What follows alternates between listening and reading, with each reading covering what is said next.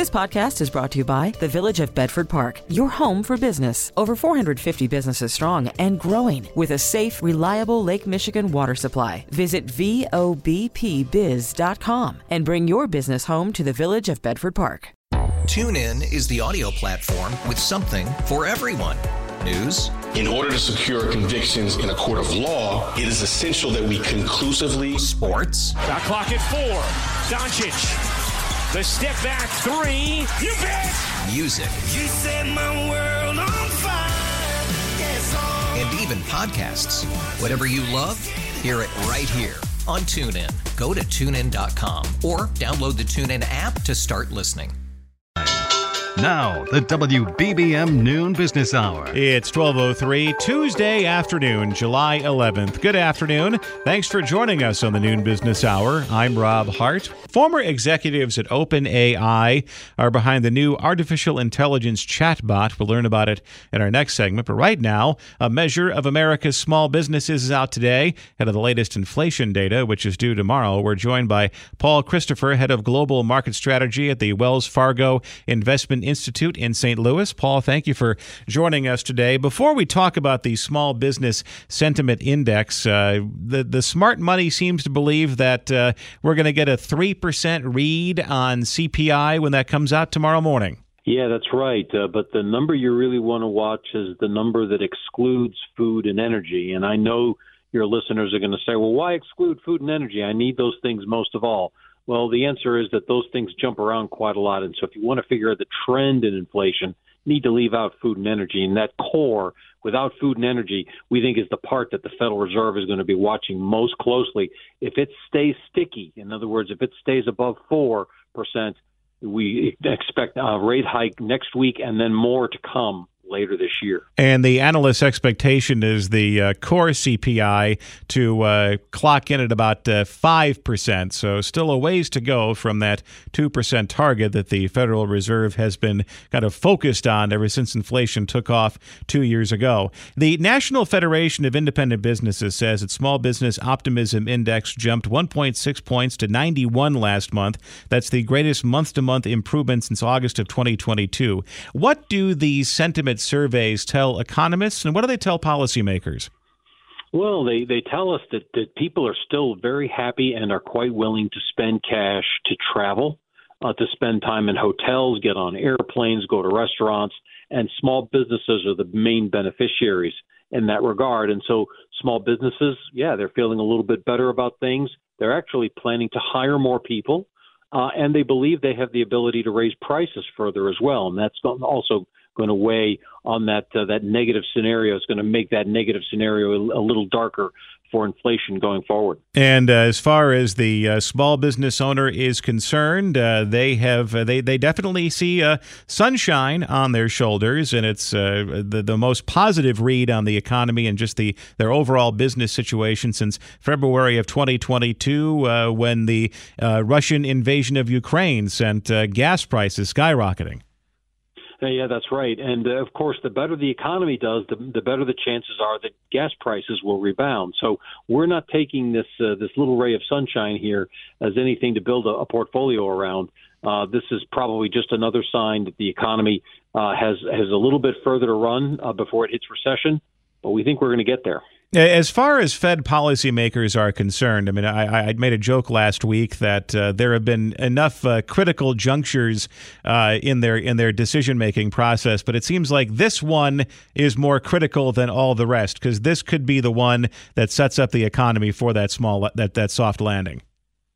Yeah, a soft landing or pushes the economy even further towards recession.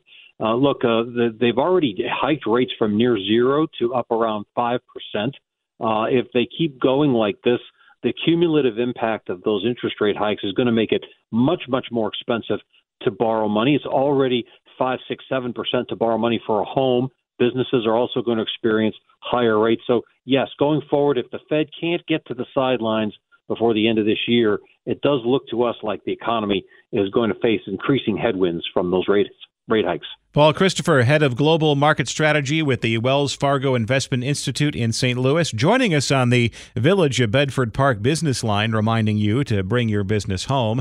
Coming up, another chatbot entering the growing AI race. Your best stock option. This is the WBBM Noon Business Hour.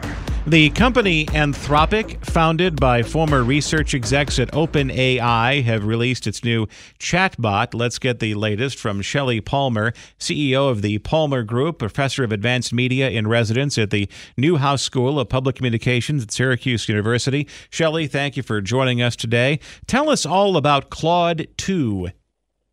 So Claude is a chatbot that's going to look to almost everyone exactly the same as ChatGPT. It's not the same. Claude is a different model. It's a different large language model. If you're a U.S. citizen or a U.K. citizen, those of you listening probably are, you can go to the Anthropic website and try it out. It's going to be more conversational than ChatGPT Plus, the paid version, which is based on GPT-4 or 3.5, a combination. It even has a little bit of a sense of humor, which is kind of fun. And look, it's going to be in the eyes of the beholder. I think the most important thing you can do if you are someone who likes to use conversational AI or chatbots as interfaces into large language models, it's time to go check out the new kid on the block. Now, we've had a great deal of discussion about AI this year and some of the ways it can be used. It can save you time on certain mundane writing tasks. It can create pictures of Elon Musk hanging out with the Pope. It could potentially take your job. It could potentially be the end of civilization as we know it. But it seems like the big tech companies that are all trying to that are involved in this AI tech race, it just seems like a battle of the models, and that the company with the best model is the one that's going to win or at least make a lot of money. Okay, first of all, let's break this down. Productivity is the key driver of economic success. There's only two ways to make money. You can either charge more for your goods and services, which is hard because market tends to set the price, or you can spend less creating your goods and services.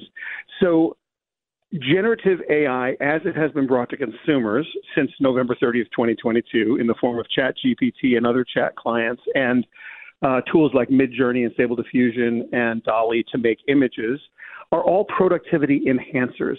And so if you analyze your business and you say, well, where can I pick up 1, 2, 5, 10, 20%, 50% efficiency in my productivity? These are all great places to use these tools. And there's no way to minimize the impact of taking an average knowledge worker and making them 5 to 25% more productive almost immediately, like within a few hours of training. What happens after that is going to be very interesting, because as we incorporate these large language models into workflow and process, that's where the value is going to be created for the large language model builders, because you run your training and you run the inference workload on that infrastructure. So the big tech companies are going to have an advantage. But by the way, improvements and dramatic improvements in model efficiencies are coming every day. And so while Claude is a large language model, there are models that are only 7 billion parameters like Llama that are out there that are doing a really good job, and maybe all you need, depending on what the business outcome you're attempting is calling for. And it seems like I'm imagining a future where 20 years from now, and AI is definitely part of the workplace productivity model. It's a part of life. It's made us that much more productive as workers. Looking back on life before AI, the same way we would watch the movie Apollo 13, where they're trying to solve major problems with a slide rule. Absolutely. Look, this technology has been around since the 40s, but what we are calling, I should say this technology, AI has been around since the 40s. Generative AI has been around since 2017. We're going to have this technology, generative AI, incorporated, literally, Rob, into every single place it can be incorporated, and it will become just part of the woodwork. Like, you don't ask your people, if you're an executive at a business, oh, what database are we using? You don't care. You just want to make sure the data's in the database. You don't really care what the program is or what code was this written with React or Python or JavaScript. That's not your job. So wondering which large language model you're using is going to be a thing of the past very soon. And it won't be 20 years. It's going to be more like 3 or 4, where this is just Microsoft fully incorporated, that Google's fully incorporated, that every tool, every toy, every program that you use, from video editing to music production to word processing. This will just be part of it. We see it now. I mean, it's happening now. So it's not a thing of the future. There's tremendous initiatives to incorporate generative AI every place it can be incorporated. By the way, there are other kinds of AI, neural networks and generative adversarial networks. They're all been around for a little while, and they're all still in great use. So, this is one little stepping stone, and we're in a huge hype cycle, and everyone's excited about it, as they should be. But let's not get ahead of our skis. This is just a productivity tool. Well, let's treat it as such. Shelley Palmer, thanks for joining us this afternoon. Coming up next, strategies to negotiate credit card debt. It's lunch money for all generations. This is the WBBM Noon Business Hour. As people struggle with rising credit card debt, there are things you can do to help keep things under control. Let's get some help from Ted Rossman, industry analyst with creditcards.com, based in New York. Ted, thank you for joining us today. And those higher credit card balances are merely an offshoot of inflation, that even if you kept inside your normal spending patterns, what might have been reasonable 4 years ago could be a big burden today. That's right. Yeah, a bunch of trends are colliding here. High inflation, higher interest rates. We're seeing the highest credit card rates on record, 20.55% on average.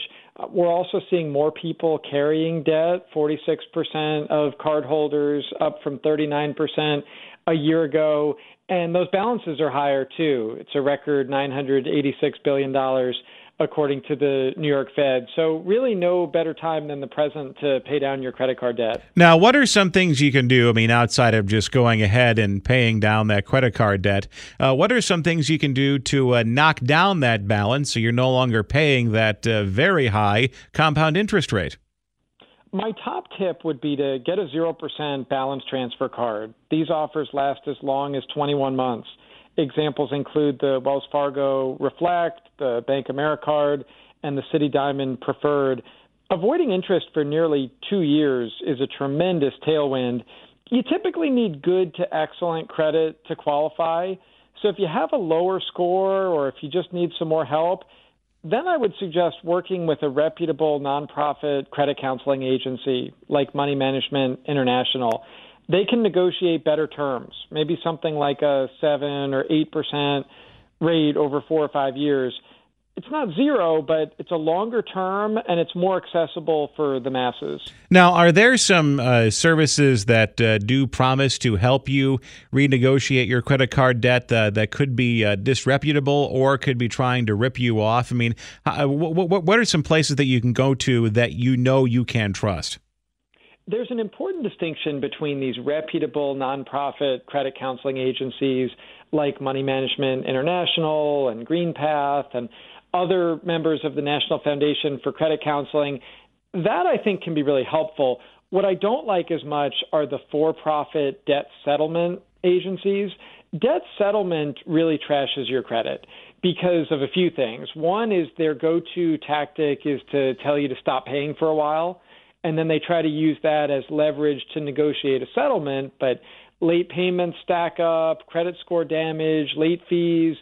The card company may not even agree to the settlement offer, but even if they do, that in and of itself is another blemish on your credit for settling for less than you owe. So I would strive to pay it all back, but use some of these strategies like nonprofit credit counseling or a 0% balance transfer to save money along the way. Ted Rossman, industry analyst with creditcards.com in New York. Thank you for joining us today. Still ahead in Travel Tuesday, planning a trip to celebrate your love of golf. TuneIn is the audio platform with something for everyone. News. In order to secure convictions in a court of law, it is essential that we conclusively. Sports. Shot clock at 4. Doncic. The step back 3. You bet. Music. You set my world on fire. Yes, and even podcasts. Whatever you love, hear it right here on TuneIn. Go to TuneIn.com or download the TuneIn app to start listening. The WBBM Noon Business Hour continues. Good afternoon, I'm Rob Hart. These are the top stories on News Radio WBBM. The future of Northwestern University football will not include Coach Pat Fitzgerald. Executives of the PGA Tour are on Capitol Hill to testify before Congress. Travel Tuesday, golf tourism is hot these days. We'll look at some of the top trips. Cargo pants and halter tops are among some early 2000s fashions that are making a comeback. WBBM Business, the markets are higher. The Dow is up 211 points. The NASDAQ up 23. S&P 500 up 13. We have 86 degrees right now in Chicago under mostly sunny skies. Could see a thunder shower this afternoon. It's 12:31. Topping our news at the half hour, the most high-profile person in Northwestern University athletics is no longer with the program. The details from Judson Richards. The one constant for Northwestern football has been their head coach in Pat Fitzgerald. On Monday afternoon, the university parted ways with him. Fitzgerald's firing comes in the wake of a 2-week unpaid suspension that was announced by the school Friday following a university-commissioned investigation into hazing allegations surrounding the program. Then the Northwestern Daily published reports on Saturday and Monday afternoon with details of hazing allegations and additional racism allegations from former players. Fitzgerald is out after 17 seasons. Also unfolding for the university is allegations of a toxic environment with the baseball program, with issues surrounding the leadership of their head coach in Jim Foster. Reported by our sister station 670 The Score, Foster allegedly made racially insensitive remarks, made inappropriate comments to a female staffer, and there have been reports of bullying, among other things. Judson Richards, News Radio 105.9 WBBM. PGA Tour executives are testifying before a congressional subcommittee about the deal to bring Saudi investment into the PGA Tour. The subcommittee, chaired by Senator Richard Blumenthal of Connecticut, is looking to determine how the investment by Saudi Arabia's Public Investment Fund aligns with the kingdom's political interests. This is PGA Tour board member Jimmy Dunn. My concern was that if it all continued, expensive legal fights, every day wondering which player was going to leave next, a fan base tired of hearing about it, sponsors nervous. Golf, as we know it, would be damaged forever. PGA Chief Operating Officer Ron Price also appeared before the panel. It's 12:32 as the noon business hour continues. Markets are gaining ground. We're joined on the Village of Bedford Park business line, reminding you to bring your business home, by Vahan Janjigian, Chief Investment Officer at Greenwich Wealth Management in Greenwich, Connecticut. Vahan, thank you for joining us today. We get the June CPI numbers out tomorrow, the latest reading on inflation, and markets are feeling fairly positive this afternoon. Yeah, that's right. Everybody is waiting for that CPI number tomorrow. And then, of course, the next day we get the PPI number, the Producer Price Index. And those things can tell us quite a bit about what the Fed might or might not do at its next meeting. Last week we saw the jobs report. It was a little bit lower than expected, but still very strong. So there's a concern that the Fed may continue to raise rates. However, if the CPI tomorrow and the PPI the following day come in much lower than expected, then I think there's some hope that the Fed may be done, or at least be very close to being done, raising interest rates. So is that's what's potentially driving this investor optimism today? Well, I think so, but I think there's also a few other things going on. Like, for example, so far this year, we've seen quite a bit of strength in the so-called Magnificent Seven stocks, a handful of technology stocks that have really driven up the NASDAQ index and also the S&P 500 because they're in that index as well. However, the Dow Jones Industrial Average and the Russell 2000, which tracks small cap stocks, those have really lagged. The last couple of days, however, we've seen a bit of a reversal in that. So there's some hope that the rest of the market may be catching up to these large cap technology stocks that have performed so well. So I think that's also driving stocks higher. After we get through the CPI and the PPI reports, the next signpost on the economic journey is second quarter earnings season. And what are analysts looking for when J.P. Morgan Chase, Wells Fargo, and Citigroup all report? Yeah, you're right. So this Friday, several of the big banks will report. And then, of course, next week we start getting into the real heart of the earnings season. So, there is some hope that these banks will do pretty well. So we've been caught a little bit off guard because banks tend to do a little bit better when interest rates go up. However, the yield curve has been so inverted that they haven't been able to do business the normal way, which basically means borrow short and lend long at higher rates. So it's going to be interesting to see what these banks report. There's been a lot of concern about the banking sector, of course, because the Fed's interest rate hikes have really hurt the regional banks. The large banks have been a bit stronger and holding up. But, keep in mind that when interest rates go up, even though large banks have trouble competing with things like, treasury bonds, and a lot of people have taken money out of their bank accounts to buy, short-term government bonds. Vahan Janjigian, Chief Investment Officer at Greenwich Wealth Management in Greenwich, Connecticut. Thank you for joining us today. Coming up next in Travel Tuesday, putting golf at the center of your next adventure. It's cash, credit, debit, and totally free. The WBBM Noon Business Hour continues. It's Travel Tuesday. One of the hot areas on the vacation front right now is golf tourism. Let's discuss some strategies for a great trip with Angie Rice, co-founder of Boutique Travel Advisors based in Scottsdale. Website travelbta.com. Angie, thank you for joining us today. And booking that golf vacation is simply not a matter of just simply calling up the links at St. Andrews and just telling the starter you'd like a tee time. You are absolutely correct. Now, it may start there because if you want to go on a golf experience and there's no tee time, you're probably going to want to move those dates around. So a lot of times we start with the tee times, but there's certainly other complexities to making sure that golf experience is exactly what you hope for. Now, what are some of the the marquee golf vacation experiences that people want to book, they just have to do? Certainly, it's the destination, of course. Europe is a popular destination, the United Kingdom, Scotland, Ireland. We do a lot of unique golf experiences to Ireland, and it's a great destination from Chicago because you got quite a few options for direct flights, and it's really not a long flight. So it's doable for a 4 or 5 night itinerary, sometimes even shorter.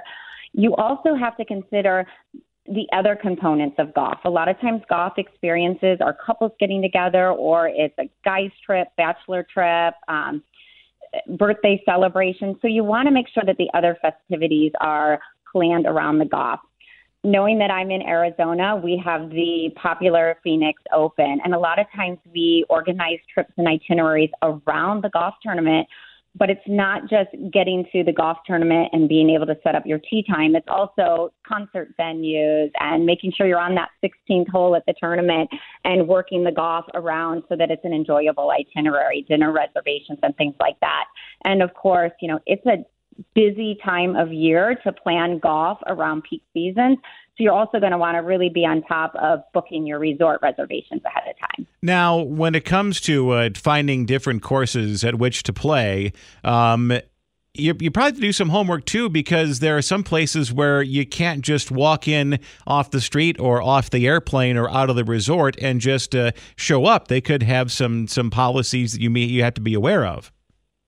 Absolutely. And some of the golf clubs are membership based, and you really have to work through the country club to get spots. St. Andrews is a hot ticket, for example. Anyone wanting to golf, St. Andrews, you're booking oftentimes a year in advance, and those tee times sell out. And for an Ireland itinerary, it's not just about the golf, it's about exploring Ireland. So there's a lot of moving parts. You might be in the Ring of Kerry for 2-3 days, golfing those wonderful courses, and then moving up north, golfing courses near Galway. I will tell you some of the other hot destinations that are a little bit easier to get to. Obviously, Florida is a popular destination. I love Cabo for golf.